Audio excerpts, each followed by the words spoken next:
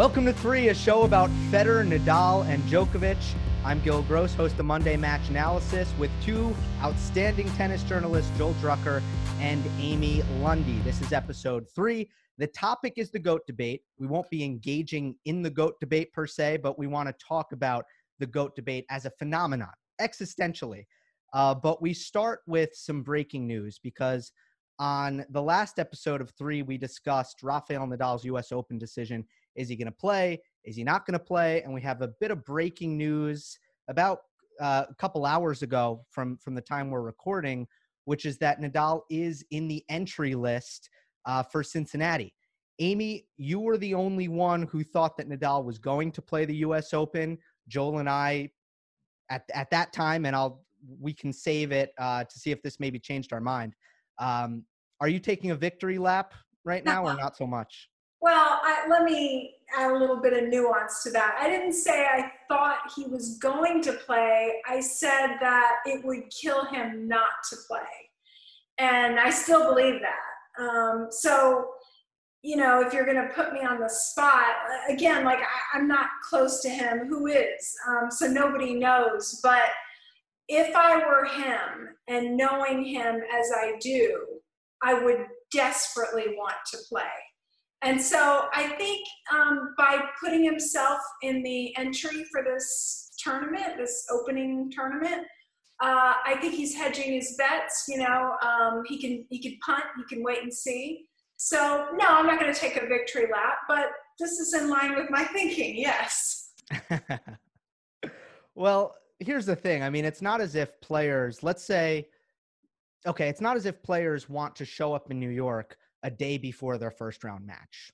That has never been the scheduling. You know, you want to practice on the hard courts at the Billie Jean King Tennis Center. They're going to be there anyway. So maybe it's not as much of a burden to play Cincinnati as we think, but it still seems crazy to me. And I'm just not ready to say that Nadal is going to play 3 weeks of hard court tennis before the clay court season with no break in between. Yeah, see, I think the Lundy line got a run on base. Rafa, he's on that list, so he didn't officially withdraw, and I get it. And I guess we're all saying, none of us are saying yes, no, but I get his deep desire to want to play a major, as players do. I get his sadness if he doesn't play. But the minute he puts his feet on that clay in Madrid, I think he's going to feel quite glad. I mean, Again, we're not predicting, we're just wondering, but I think the thinking, look, there's also aspects of a quarantine upon arrival in New York. Or is that, I'm not sure, has that been waived? Either way, 3 straight weeks of tennis in New York, which is really 3.5 weeks, because again, you don't want to just show up the day before your first match in the New York Cincinnati. So I still have a hard time seeing Nadal wanting to commit to 20 days, 22 days in New York, and then get on a plane, and then gear up for his core competency of Paris. I just have a hard time seeing him wanting to do that, but he may. And again, the other X factor, who I don't know how fit he is. I don't know. He might have been right. There's match play, of course, but his body. This has been the longest rest, a good long rest. Joel, in terms of the quarantine, perhaps we should be talking, or at least give some airtime to whether or not the U.S. Open is in danger and will it even happen. So let's shift there real quick before we get to the GOAT debate. I believe athletes are exempt based on federal law, and I think New York is on board with that. So if you are an international athlete, you can travel without the quarantine. But I'm not so sure that will be the case for the EU, and I don't think anyone is 100% clear on what will come of going back to Europe. And right. That is where you might get that 14-day quarantine, which to me is the biggest red flag roadblock right now that stands in the way of any kind of normal field that we might hope for the U.S. Open. No, we're going to see some very interesting fields at both of those majors, assuming they each happen. And we're going to see some way lower cutoff points. We're going to see some great tennis players. I mean, cutoff point might be 190. For all we know, it could be way, way down. And that doesn't mean those are really good tennis players. So we might see some fascinating tennis going on at both of those events.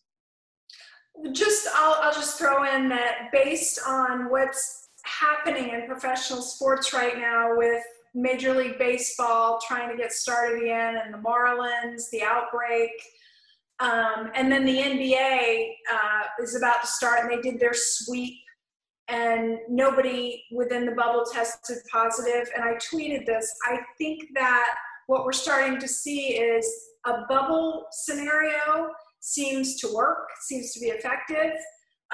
There's at least a chance that you can contain it within the bubble structure. Not bubble, where you're getting on planes and you're traveling and you're doing all this stuff. It doesn't seem to work. So yeah, I mean, the way, if they plan it right and they follow the NBA model, they have a fighting chance to get this done. That would be fantastic, but we'll see, tennis with the traveling and from tournament to tournament. But yeah, the NBA thing is going to be really interesting to see. And the tennis thing, also tennis, World Team Tennis. World Team Tennis has worked pretty well. The only thing was Danielle Collins went rogue. Kind of, she was like the equivalent. I wrote this last week. She's like the person who says, yeah, I want to play league tennis. Just let me play my match. And then I won't stay for the other matches. I got to go. And so she just left. And I thought that was pretty unfortunate. And then she didn't really take responsibility for it either. In the New York Times interview, she pretty much said, oh, they didn't tell me I had to stay, which we all knew. The minute that World Team Tennis was announced, it was a bubble. Everybody knew that. It was, and I know from people I've talked to, they were told it plenty of times. You're staying, what you have to do is stay at this incredible luxury resort, the Green Brier. One of the most amazing places in the world. Well, World Team Tennis dropped the hammer. They threw Danielle Collins out of the event, essentially, and that was that. Let's get to our main topic, which is the GOAT debate. Joel, you wrote about this 10 days ago or so for tennis.com. I take it that all three of us, I can speak for myself, I don't particularly enjoy, maybe that's putting it kindly, I'm for the most part annoyed when people try to engage me in the GOAT debate. And it seems that you are in that vicinity with me. I'm not only in that vicinity, I love that vicinity because to me, I wrote the article, it's the wrong question. I don't mind talking about the greatest tennis players ever. I don't mind talking about why they're great. I very much believe in kind of what I call kind of a triage of A+ and A's and A minuses, but the whole who's the best ever, and it's funny, I was talking about it with someone, I said, it's funny, that happens in sports because it's competitive. It doesn't happen much in the arts. I don't hear someone say, God, I think Shakespeare, God, if he gave Shakespeare a computer, I think he would just knock the socks out of James Joyce. You don't hear that about how I think Shakespeare, if he had played Tolstoy, well, Tolstoy wrote novels. You don't hear that. You just hear people celebrating what makes these people great. And I wish there was more of that in tennis. I just find the whole GOAT thing, it's not edifying. I'm not really learning when I'm comparing. And then even now, then someone said to me, well, you can't compare eras, but what about in this era? And this is a person I know who loves Federer. I said, oh, now what you're saying is who plays tennis the best, the way I think tennis should be played? And even eras, they don't all start at the same point. They're not the same age. Even in an era, what's wrong? And it's funny, someone would say to me, well, you guys are doing a show about these three, aren't they? The GOAT? Yeah, they're definitely among the greatest ever. I put them all in the A+ list, just like I would put, Magic Johnson, Michael Jordan, and Wilt Chamberlain in that list. But I just found it, and I just find it kind of non-edifying and it doesn't help me raise consciousness of the people I'm writing for. It's just kind of barroom talk. Well, I come from a little bit different perspective. My mother and I got into a huge debate on text the other night about politics. And I realized she's an ex-litigator. She lives to argue. It's part of her enjoyment. And I think there's a lot of that going on in the GOAT debate. People just enjoy doing it. Us three, it's almost too big for us, that kind of thing. And we don't do it that way. Too big or too small? this show is not going to be a GOAT debate show. No. Like, it's about the three of them, but it's not going to be who's the best. And for me, one of the big reasons that it's not going to be is because it's still unwritten. They're still playing, and that's why we're doing this. I mean, even if they had all stopped, I don't want to talk about. I'm not interested in who was necessarily better. There might be some data. Hey, look, for all we know, there might be some data, and one of them might win 10 more majors, and there might be some data that proves, wow, this guy was better than those guys. And I guess you can see it just like the way you came to see that Laver was better than Lou Hode, let's say, maybe, whatever that means. But it's just really difficult, and I just find it kind of short-sighted. But also, wow, I don't know if I'd want to get in a text argument with your mother and a political issue. Argue with your mother by text. You guys don't want to chat a little, Amy? We're not speaking right now. All right. Let's change gears. Let's get back to the three. Here's my little pet peeve with this, and I don't want to get on Lindsey Vonn too much, the Olympic ski champion, but she tweeted a while ago when the GOATs debate was coming up, and I think it might have actually been about Federer. They were talking about the different GOATs in different sports, and this is actually after she'd broken up with Tiger Woods. She said, Tiger Woods is my GOAT, because there are lots of GOATs. And I just had to say, no. There is a greatest of all times. That's what the GOAT means. That's what it stands for. So while we may not debate it on this show, I think there probably is only one, and there really only should be one. It shouldn't be like everybody gets a trophy. Oh no, but I don't even think there should be any. Why should there be one? Why should there be any? I'm more with the question. I'm a little bit more with Amy. I think the question becomes a lot more, fruitful once all three are done. But to try to call the race before it's over. Now, you don't see it as a race. I understand that it's not a race. Go back 15 years. Pretend these guys don't exist. Are we supposed to then engage in it on behalf of Pete Sampras and Rod Laver? Why is it even the right question? Why does it boil down to one?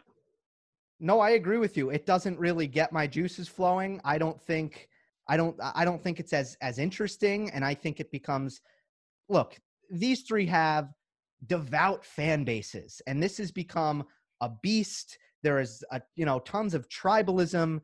You can look at YouTube comments. You can look at Twitter. You can look at Reddit forums. Most of the intelligent conversations about tennis, they go beyond trying to argue if Federer, who's best between Federer, Nadal, and Djokovic. Where I stand on this, though, where I do think we differ, Joel, is I think the slam race is really, really significant. I think that's something that will pretty much control the narrative when history looks back on this. I want it. Well, the slam tally is a neat thing. I get it. Like the home run tally has its significance, or the total points, or touchdown passes, or running yardage. I get that, but it's just it's like someone said, "Wow, you so like history." I said, "Well, yeah, but look at all sorts of history. Look at the kid like the kid who's going to make the case, Patrick. He's Mahomes. He's the greatest quarterback ever. Well, what about?" And he might sort of know Brady, and the guy who knows Brady might not know much from Joe Montana. And I didn't know that much about, Johnny Unitas. So it's just understanding. I don't understand why it ever has to boil down to one. And I go back to a music critic I talked to once and I use this in the story. The music critic said, yeah, people want to know about who the greatest ever is because it shows a lack of deep interest in the whole culture. Sure. The whole culture. It's like, it's much easier to go around and say, Shakespeare's the greatest writer, the Beatles are the greatest musicians, X is the greatest tennis player, than just actually, well, wait a second, what? Or it's like when someone says, yeah, this is the best pizza ever. Well, okay, what's number two? What's the number two pizza? Is the number three pizza? What are you doing here? What are we really learning? So I guess I'm not saying all those things are way in it. They're right. There might be more to continue. But I guess I think it's useful because one thing that I don't like is historical revisionism or lack of awareness or knowledge of history. So if people say that Tiger Woods is the greatest of all time, well, yeah, I mean, he has 15 majors, and there was a guy, Jack Nicklaus, who had 18. So, and if you ask Tiger himself, he'll tell you that he had posters on his wall with a target that said, I want to beat that tally. I want to get more majors than that guy. And that will make me the greatest. And Tiger, though, they were, at least with Tiger and Jack, they're playing in the same continent, except including the British Open. They're playing outside of the U.S. Open moves. The PGA is played elsewhere. Does the PGA play elsewhere? They have different places for the PGA. Yeah. So, but still, they're kind of. It's at least somewhat of an apples to apples. It's a little bit more closer to baseball, where there are certain things. However, it's funny you look at golf, like I'd love to ask people, everyone knows about the significance of Arnold Palmer, but hardly people are aware of Gary Player.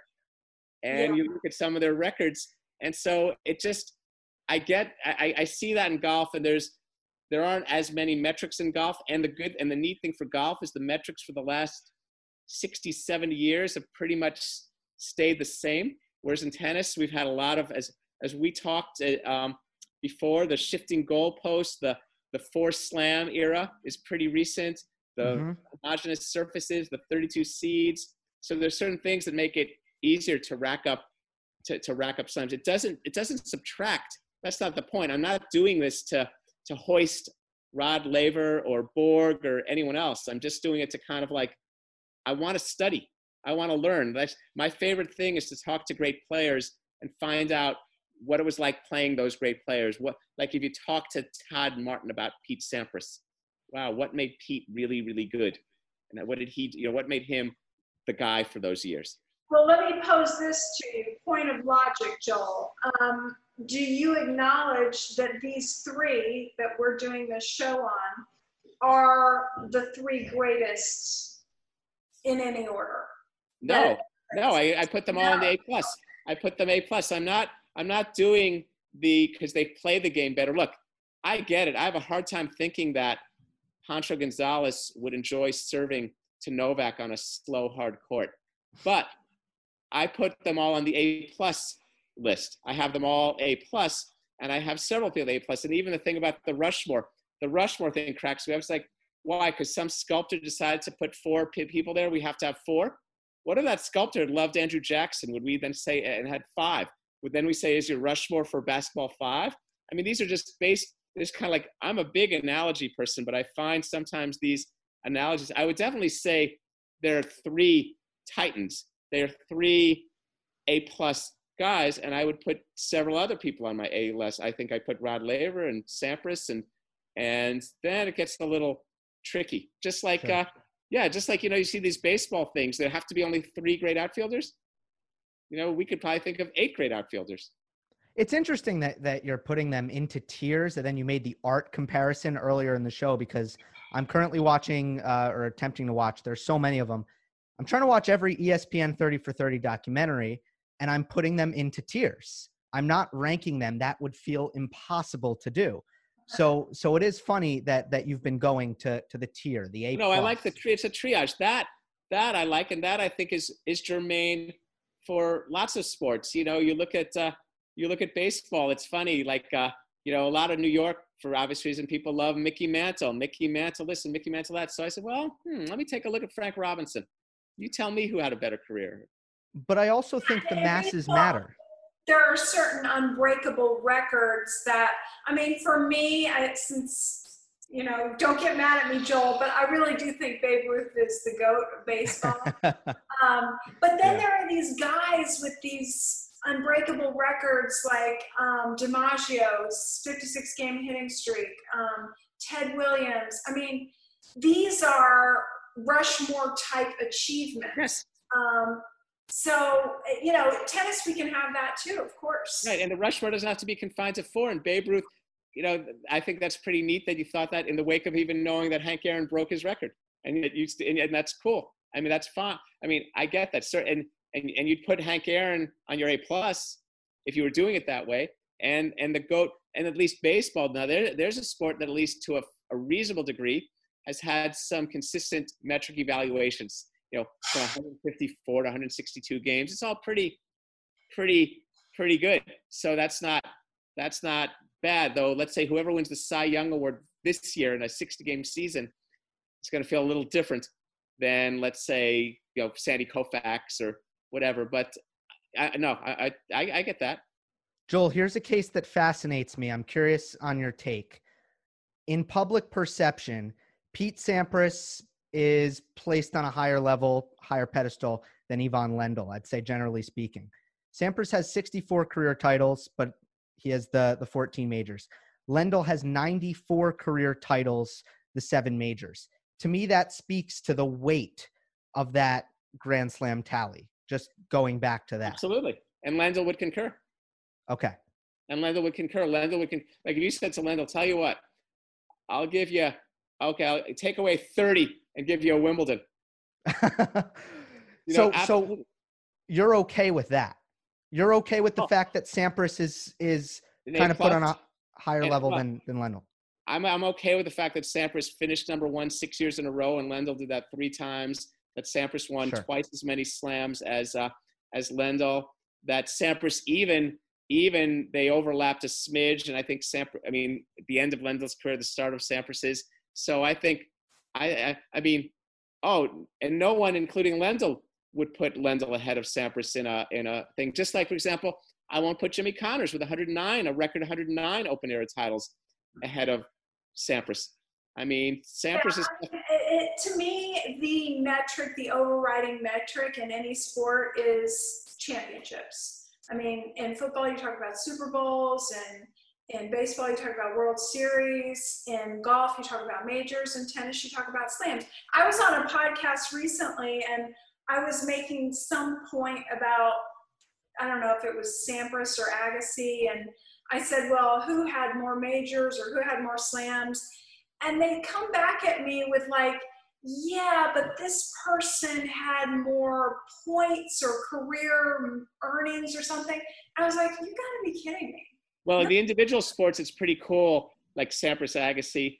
And one of the things I say for Sampras and Agassi is interesting, besides the fact that Sampras had 14 majors to Agassi's 8, 6 years finished number 1 compared to Agassi's 1. They were 14-14 around the world. At Wimbledon and the US Open, 6-0 Sampras. Case closed. Now, on the other hand, fortunately, we're not having a show about team sports, because team sports then, so you wouldn't go Steve Kerr over Charles Barkley, would you? No, but I guarantee you get into these debates and they will bring up Davis Cup and all that. There are certain. And so to me, those debates, I guess what I try to do, and this is what I try to do as a journalist, as a writer, is come up with the better question. Come up with a better question that helps really trigger the dialogue, rather than the emotional one. And we all know it. And in a way, it helped bring the show to life. Not so much us, as much as the world we occupy. And social media, the ravenous, fan bases that are going to, it's Davis Cup, it's Davis, it's Weeks. Yeah, you're just using the data that helps you marshal your favorite. It's butterfat content. That's why I like the Haagen-Dazs. Bingo. I'll give you an example. If you look at, anyone in Nadal's camp when it comes to the GOAT debate will tell you, if there were just as many clay court tournaments as there were hard court tournaments, we can extrapolate Nadal's results on clay into what happens on hard court. The conversation, and I think this is the point that we're getting to, is so muddied. There are so many infinite variables that it is an impossible question to even begin to tackle. But people do latch on to surface skill. It's like, the clay thing. It's like they forget that Nadal has won U.S. Open championships 4 times. Just like people get obsessed with surface in the GOAT debate. I don't know why. Rightly so, I think. I think if you look at the head-to-head, Nadal has a favorable record against Federer and Djokovic on clay, and a not so favorable record on hard and grass. Even with Martina and Everett, French Open versus Wimbledon, that was kind of the difference in the head-to-head at the end of the day. Well, Rafa has won more on hard than Roger has on clay. But I mean, that's just Sure. an argument Right. that goat debating people would have. We're not. All right, we will end it there. This has been great talking, not engaging in the GOAT debate, talking about the GOAT debate, episode 3 of 3. Rate, review on iTunes, subscribe on YouTube, like the video. We will see you next time.